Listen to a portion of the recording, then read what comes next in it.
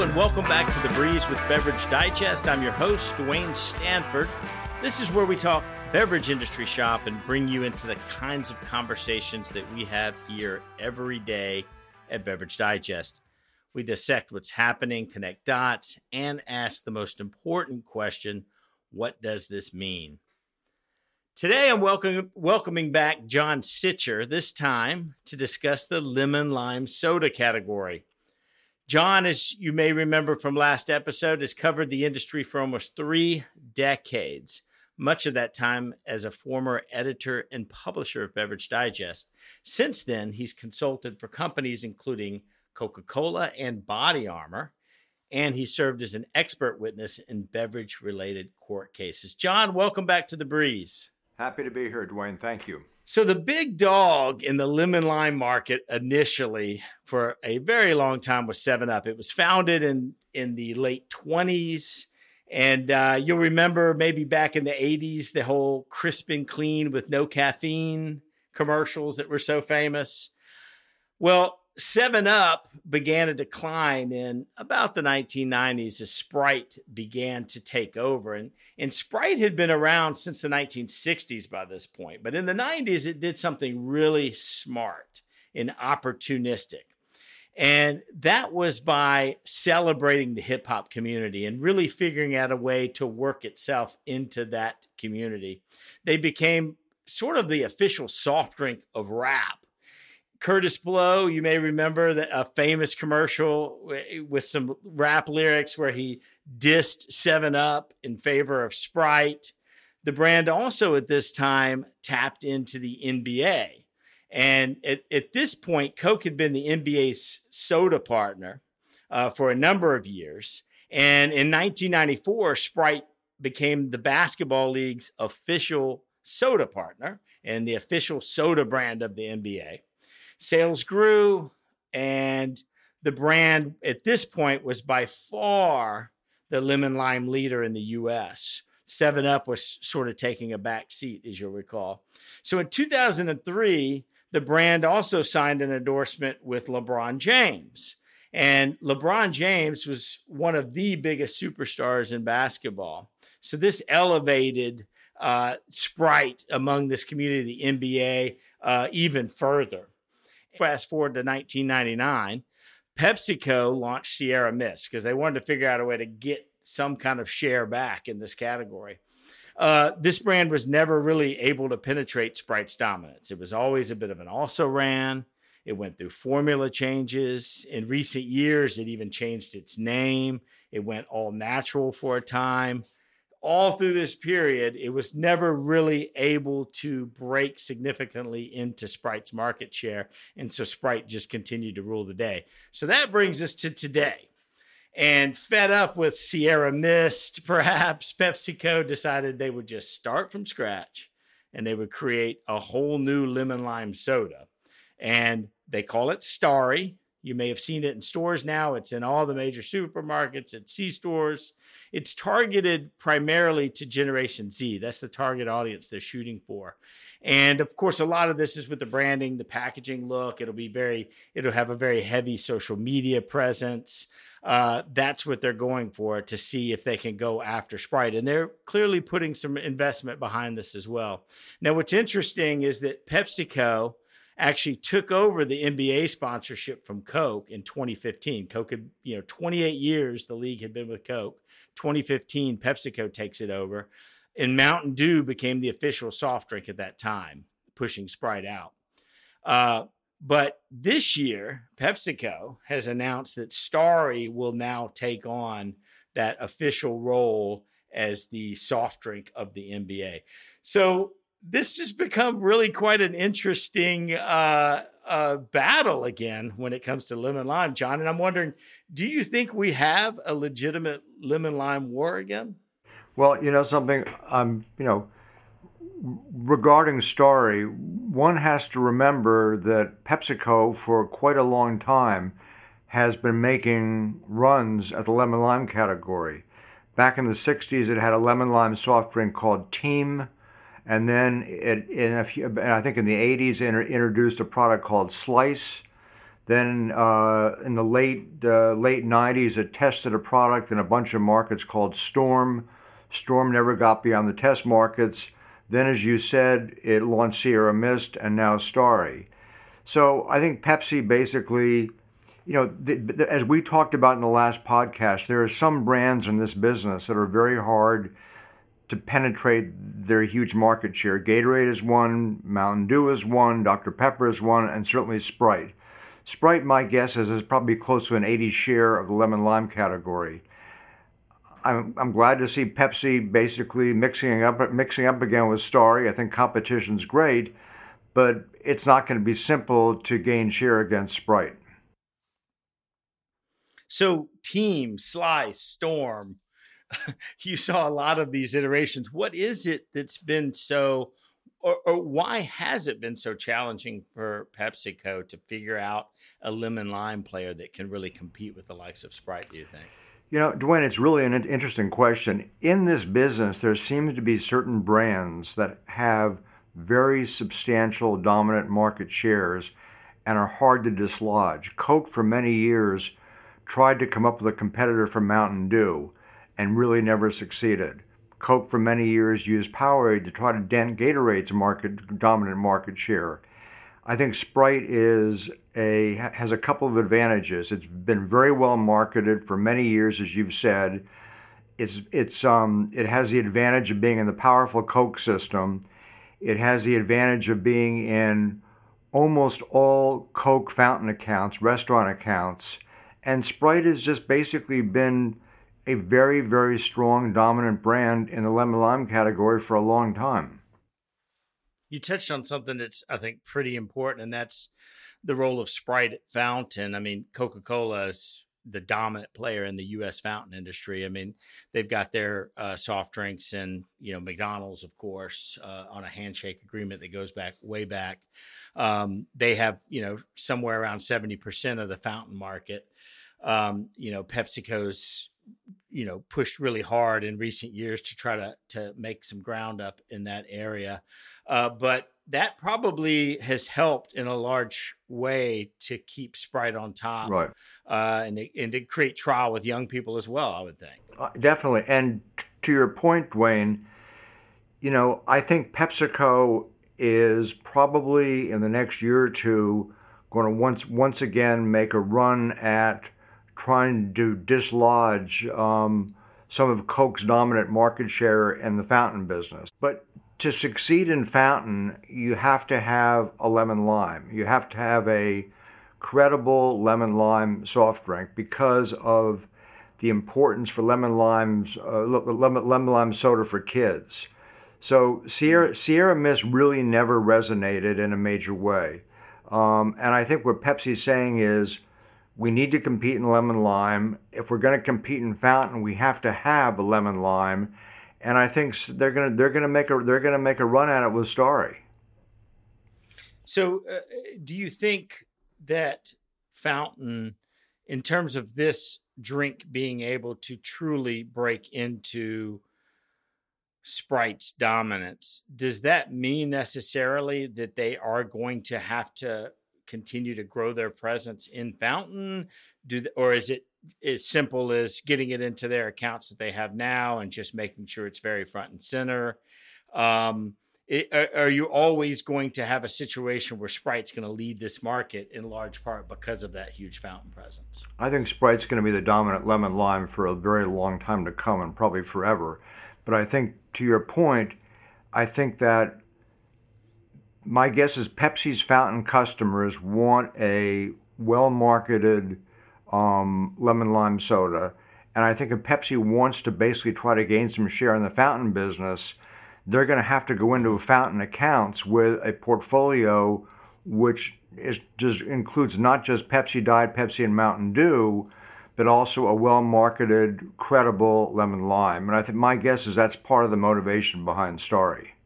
It's a great point. It's almost as if, if you're PepsiCo, you don't actually have to beat Sprite at retail for this to work. You just have to make sure, as you said, that your fountain customers, the restaurants out there that you have that credible lemon lime and have something that can be competitive with the restaurant down the street that has Sprite, basically. Right, exactly. I mean, I think Sprite's dominance is safe. As I said, I think they probably have close to an 80 market share in lemon lime. You know, if PepsiCo can use Starry to get 5 or 6 share points, 7 or 8 share points even, it would be a very big success. But Sprite's dominance is going to continue.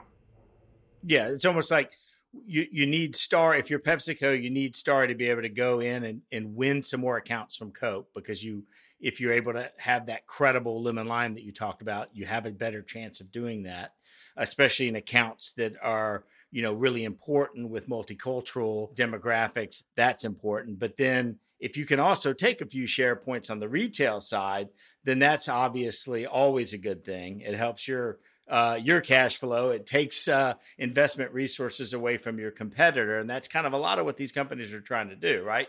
Just limit the amount of investment that the other guy has. That's exactly right. I remember for many, many, many years, I think last year was an exception because of coming out of COVID. But for many, many years, probably 2 decades, there has not been volume growth in the carbonated soft drink category. So it's become a game of winning share from your opponent. So if Pepsi does a great job executing Starry and they can win some share points from Sprite, that translates into growth. And I think that's also part of their motivation. Yeah. And again, these companies are constantly trying to figure out how to allocate resources. I mean, that's obviously very important, but the more that you could take some share points and create more resources for you, I mean, that could translate into decisions you make in other major brands as well, in terms of how you allocate that investment, right? Exactly right. Exactly. You know, it's interesting. You mentioned it in your introduction, but we haven't mentioned 7-Up, or I haven't mentioned 7-Up. I mean, back in the Stone Age when I bought Beverage Digest, 7-Up was a much bigger brand. 7-Up once upon a time was a top 10 brand. It was probably over close to 250 million cases, about the size of Coke Zero today. And 7-Up has gone through a long, long period of decline for a couple of reasons. I mean, a lot of people don't remember this, but some Coke bottlers, before Sprite was introduced, some Coke bottlers handled 7-Up. A lot of Pepsi bottlers handled 7-Up. And as time went on and Coke and Pepsi wanted to basically only handle their bottlers to handle their own brands, 7-Up slipped out of the cola systems. And it's in the white system now, the independent system, which does a very good job at retail, but does not have the reach of the Coke and Pepsi systems. And that over the years has caused, probably the main thing that's caused the decline in 7-Up. That's interesting. So, a lot of times some of this competition comes down to the distribution systems, obviously, and exactly. What sort of capacity do you have to get it in front of customers? Exactly. I mean, the reach that the Coke and Pepsi system have, the independent system does a very good job in supermarkets, but in terms of reach into the C stores, vending machines, and the Coke and Pepsi systems simply have more reach. And as I said, 7-Up's a great brand, but not having access to a cola system has been the primary reason for the decline in 7-Up over the years. Would there ever have been a time that PepsiCo could have struck some sort of deal similar to, how they handle Dr. Pepper, struck some sort of deal with Keurig Dr. Pepper, which owns 7-Up, of course, to, distribute 7-Up in fountain accounts? Or what would be the barriers to that kind of thinking? Or is it just simply Pepsi's going to want to build their own brand because they want that as much of that profit pool for themselves as possible? It's an interesting question. I think Pepsi's wanted to build their own brand. There's a fascinating history to this, and I'll just take a few seconds to basically talk about it. Back in the 1980s, Coke tried to buy Dr. Pepper, and PepsiCo tried to buy 7-Up.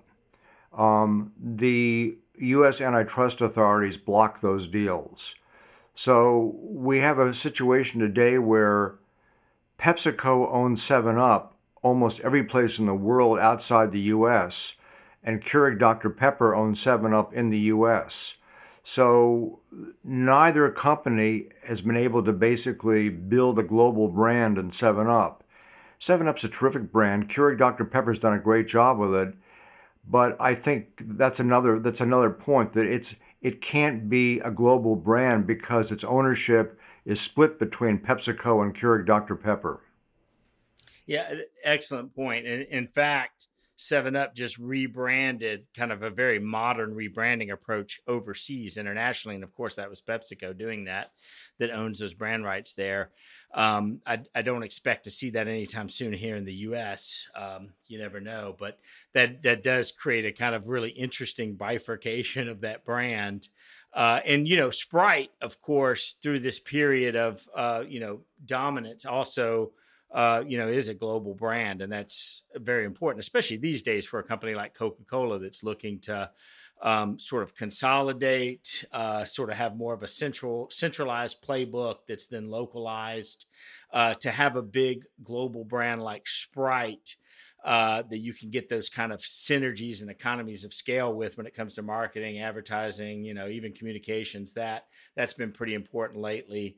And of course, you've seen what they've done now with an entire rebrand of Sprite Zero Sugar globally as well. So that really, to your point, really wouldn't work with a brand like 7-Up, which is probably going to put it at a continued disadvantage to these other brands. Exactly. And as we talked about last week when we were talking about sports drinks, PepsiCo has done a really good job with Gatorade. Coke does a really good job with Sprite.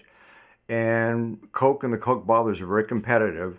And they're going to try to basically prevent Starry from making much of an inroad. And I think they'll largely be successful. I don't discount PepsiCo's execution ability or marketing ability, but the Coke bottlers and Coke are going to be very protective of Sprite.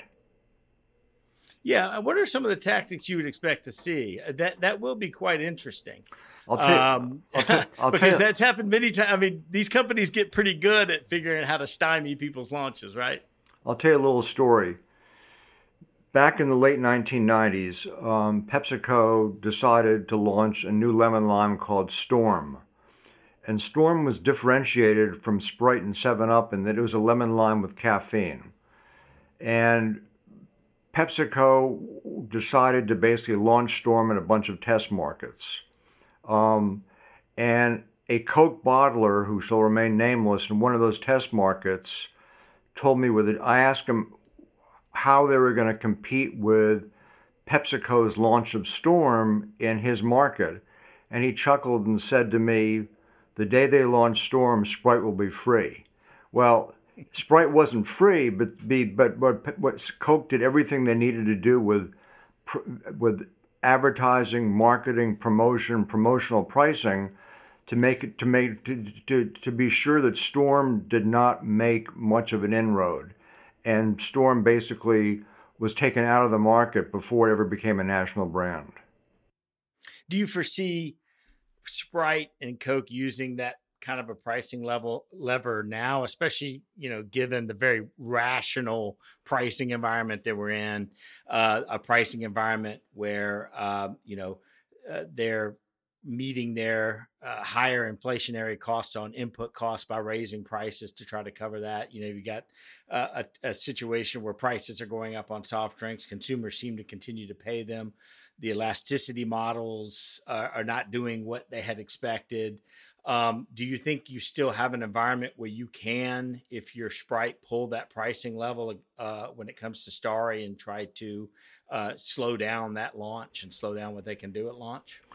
Rather than speculate what Coke will do, I think if I were sitting in Coke's headquarters in Atlanta, I'd be watching very carefully what kind of deals PepsiCo is lining up with retailers for Starry for the summer holiday weekends. I'd be doing intelligence on what kind of pricing PepsiCo and its bottlers are looking at for Starry, and I'd be very sure that I had aggressive promotions ready to go with Sprite depending upon what it looked like PepsiCo and its bottlers are going to do with Starry late this spring and over the summer. PepsiCo is clearly investing in this launch, of course, as they will do with major launches. They did it with Life Water. I mean, you see pretty high ACV pretty quickly across, especially large format. You've seen the displays pop up at the grocery stores, incremental floor displays. They're going all out. That'll, create some excitement and lift early on. We've seen before, though, launches like that eventually level off. And sometimes, I think, as you used to call it, boom splat sort of scenarios. What do you expect will happen in this situation? Look, I think to answer that question, we're going to have to watch and see what PepsiCo does with Starry, not just this summer, but in 2024, 2025, and 2026. When Coke Zero was launched, there was a bit of boom splat. It gained some share and then started falling back. Coke basically decided that Coke Zero was going to be one of its main brands, and they stuck with it and stuck with it and stuck with it. And today, Coke Zero is probably a 250 million case brand. If PepsiCo basically looks at Starry as a 3 or 4 or 5 year build and keeps at it, they will gain some share, but as I said, I don't think they'll gain a lot of share. But if they can gain 5 or 6 share points and use Starry in the fountain business effectively, I think Starry will be here to stay. If they don't do that, my guess is 4 or 5 years from now we'll be talking about the next PepsiCo Lemon Lime. Mm-hmm. So back to 7-Up for just a minute. I'm kind of curious. What do you think? What is the role for 7-Up when it comes to KDP these days? Is it, basically it gives them a really good supermarket play. I mean, you see plenty of 7-Up on the shelf, so it's creating an option for consumers. Not so much a fountain play. If you're KDP, how are you viewing 7-Up? What's the role of it? Is there any room, if this works, to actually capitalize on that yourself if you're KDP? If this Starry versus Sprite thing actually takes off and makes Starry can make up some ground, does 7-Up capitalize somehow? Again, as you said a few minutes ago, to understand this industry, you've got to look at distribution. Keurig Dr. Pepper has several large and relatively large carbonated soft drink brands. The biggest is Dr. Pepper.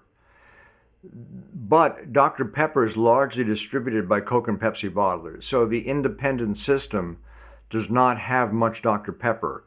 7-Up is a lead brand for many independent bottlers who do not have Dr. Pepper. And it's a very important brand in supermarkets and in other retail channels for independent bottlers. I think that 7-Up has a lot of brand loyalty. It's not a huge brand anymore, but I think it will hold its own.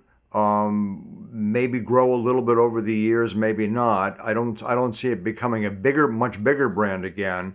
But it will hold its own. It has a place in the carbonated soft drink business today. So looking at Starry now, Starry is going to be geared towards Gen Z. The brand is set up in such a way that, is supposed to be inspiring for them, et cetera. I think one of the other things at play here, which, PepsiCo is not actually going to be out front talking about so much, but it's clearly an element in this, is the multicultural element. PepsiCo now has the MBA, of course. They have a Hispanic business unit that is very good at understanding Latino and Hispanic markets, understanding the diversity within those markets, understanding how to be relevant to those markets.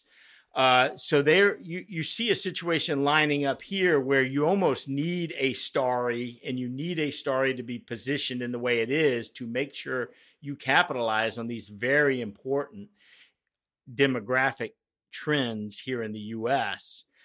In that regard, if they can pull this off, this could be quite an interesting path to that, 5 or 6 share points, whatever it might be, as you talk about. Duane, let's go back for a minute to your December conference in New York. You had a panel of 3 Gen Z young adults on the panel.